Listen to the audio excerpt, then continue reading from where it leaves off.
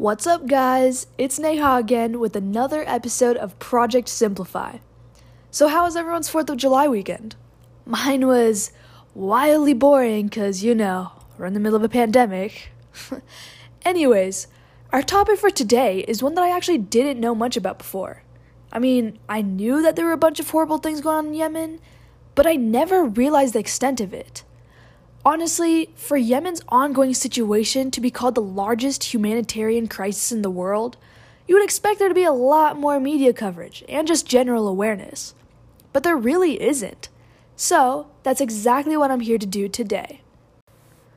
So to start off, to really understand Yemen's current state of affairs, we have lots of complex history to unravel. We need to understand some key players in the Middle East. So first off, we have Sunni and Shia Muslims. You guys have probably vaguely heard these terms thrown around before, but let me clarify these real quick. These are the two main sects within Islam, and their difference comes from centuries back regarding who would succeed the Prophet Muhammad. Today, of the 1.6 billion Muslims worldwide, about 85% are Sunni and the other 15% are Shia Muslims. This divide is key to understanding many parts of the conflict. Now we can trace the roots of Yemen's war all the way back to the Arab Spring in 2011. The Arab Spring was a bunch of pro-democracy protests in several mostly Muslim countries. Anyways, after those uprisings, Yemen wanted their authoritarian leader, Ali Abdullah Saleh, to hand over his power to his deputy, Abdrabbu Mansur Hadi. This is mostly because under Saleh, there was wide unemployment and lots of corruption in his government. But Hadi struggled to deal with a variety of problems when he was taking over. He had to deal with attacks by jihadists, a separatist movement in the south, the continuing loyalty of the military to Saleh, and this was all with the problems from the last government, which includes corruption, unemployment, and food insecurity. Now, Saleh's loyalists are a key player in this whole conflict, so make sure to keep them in the back of your mind. Basically, it was during this transition of power that things started going very, very wrong. This is also where we meet another one of our key players, the Houthi movement. The Houthis represent Yemen's Shia Muslim minority, and they've had several rebellions against Saleh's presidency. Although they hate Saleh, right now, Saleh loyalists and the Houthis have a common enemy, Hadi. So, they take advantage of Hadi's weakness and they took over parts of North Yemen. Now, this brings us to our second key player, Mohammed bin Salman, the crown prince of Saudi Arabia. See, Saudi Arabia is a Sunni state and they have always been hostile with Iran, as Iran is a Shia state. So, when Saudi sees that the Houthis are taking over Yemen, they immediately get scared that Iran is the one militarily backing them, although Iran was denying this. But that led to Saudi joining with the UAE and 7 other Sunni Arab states, calling themselves a coalition and starting an air campaign on Yemen. Now the goal of the coalition is to stop Iran's influence and put Hadi back into power. Basically, and this is really important, this turned into a proxy war between Saudi Arabia and Iran. So now you guys are probably sitting there like, oh my god, there's so much going on, Neha, just like I was when I was doing my research. Well, let me tell you, things actually get worse. Right around this peak instability, ISIS and Al-Qaeda joined the fray and carry out several deadly attacks, harming hundreds of civilians. This is also when the United States joins the fray by supplying the coalition with billions of dollars worth of military weapons. Thankfully, both terrorist groups don't stay involved for long and aren't one of our key players. But don't let that make you think that they didn't displace and kill plenty of civilians. Now let's bring this more up to date. In 2017, Saleh calls for a ceasefire with the coalition. The Houthis see this as a betrayal and break off their alliance. 2 days later, they end up killing Saleh. This effectively turns Saleh loyalists into hardliner anti-Houthis. Now this is also where we get introduced to our last key player, the separatist movement. This separatist movement is backed by the United Arab Emirates while they're still in the coalition. Now if you remember, the coalition's goal was to restore the Hadi government back to power. So through investigations, it turns out that almost every member of the coalition has their own hidden agendas. See, the UAE was supporting the separatist movement to keep a strong foothold in South Yemen. Alright, let's move on.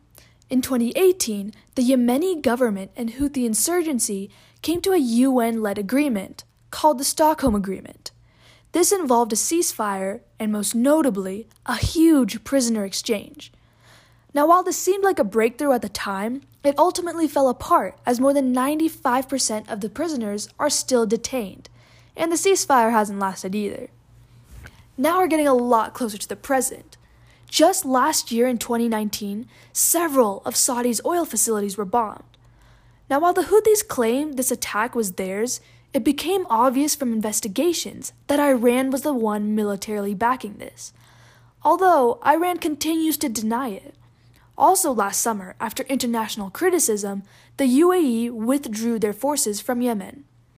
The most recent development here is actually from the pandemic, where Saudi Arabia called for a ceasefire. Unfortunately, the Houthis rejected it. Now, all of this has been me explaining the why behind the current state of affairs in Yemen. But the most important thing here is that just like every other war, the citizens are the ones most affected. So, I want to present you guys with the statistics of what makes the worst humanitarian crisis in the world. Out of a population of 29 million, 24 million of them depend on humanitarian need. That's 80% of the population. 3.65 million people have been displaced from their homes. Now, do you remember me mentioning Saudi Arabia's air campaign at the very start? Yeah, well, 1/3 of Saudi's airstrikes have been on non-military zones, like marketplaces, hospitals, or even schools, meaning it's been directly on citizens. As of 2019, the UN has verified over 102,000 deaths. The majority of these are civilians. But physical injuries aren't the main killer in this crisis. It's famine. See, there's an estimated 2 million kids suffering from acute malnutrition. And just wait, because it gets worse. Yemen is officially the holder of the world's largest cholera outbreak ever recorded, with a suspected 2.2 million cases. What makes Yemen's war especially terrible too is that aid has been turned into a weapon and a tool. The Saudi-led coalition has blockades on every front, the land, sea, and air, making it almost impossible for aid to get in or out of the country. Even the Houthis are blocking aid and destroying what gets through. And what food the Houthis do keep, they use as a recruitment tool. And among recruits is a high number of child soldiers. With over 3,000 child soldiers involved in the whole war, 64% of them have been recruited by the Houthis. As you can see, war never takes its biggest toll on soldiers or the forces involved in the fighting. It will always be the citizens that suffer. The world can't keep ignoring what's happening in Yemen when this many lives have been lost. I believe that the solution here does not lie in taking sides. Do you guys remember how I said this entire thing is a proxy war between Saudi Arabia and Iran? As a world leader, I believe the best solution for the United States is to stabilize the Middle East by trying to have key players like them reconcile. Now, I do realize that this is a bit idealistic of a solution, but still, if we can't solve the root of this issue, then this will not be the last time we see a war like this.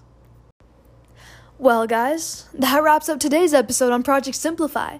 If you guys want me to talk about more international topics or even explain the Middle East, let me know. And as always, thanks for listening.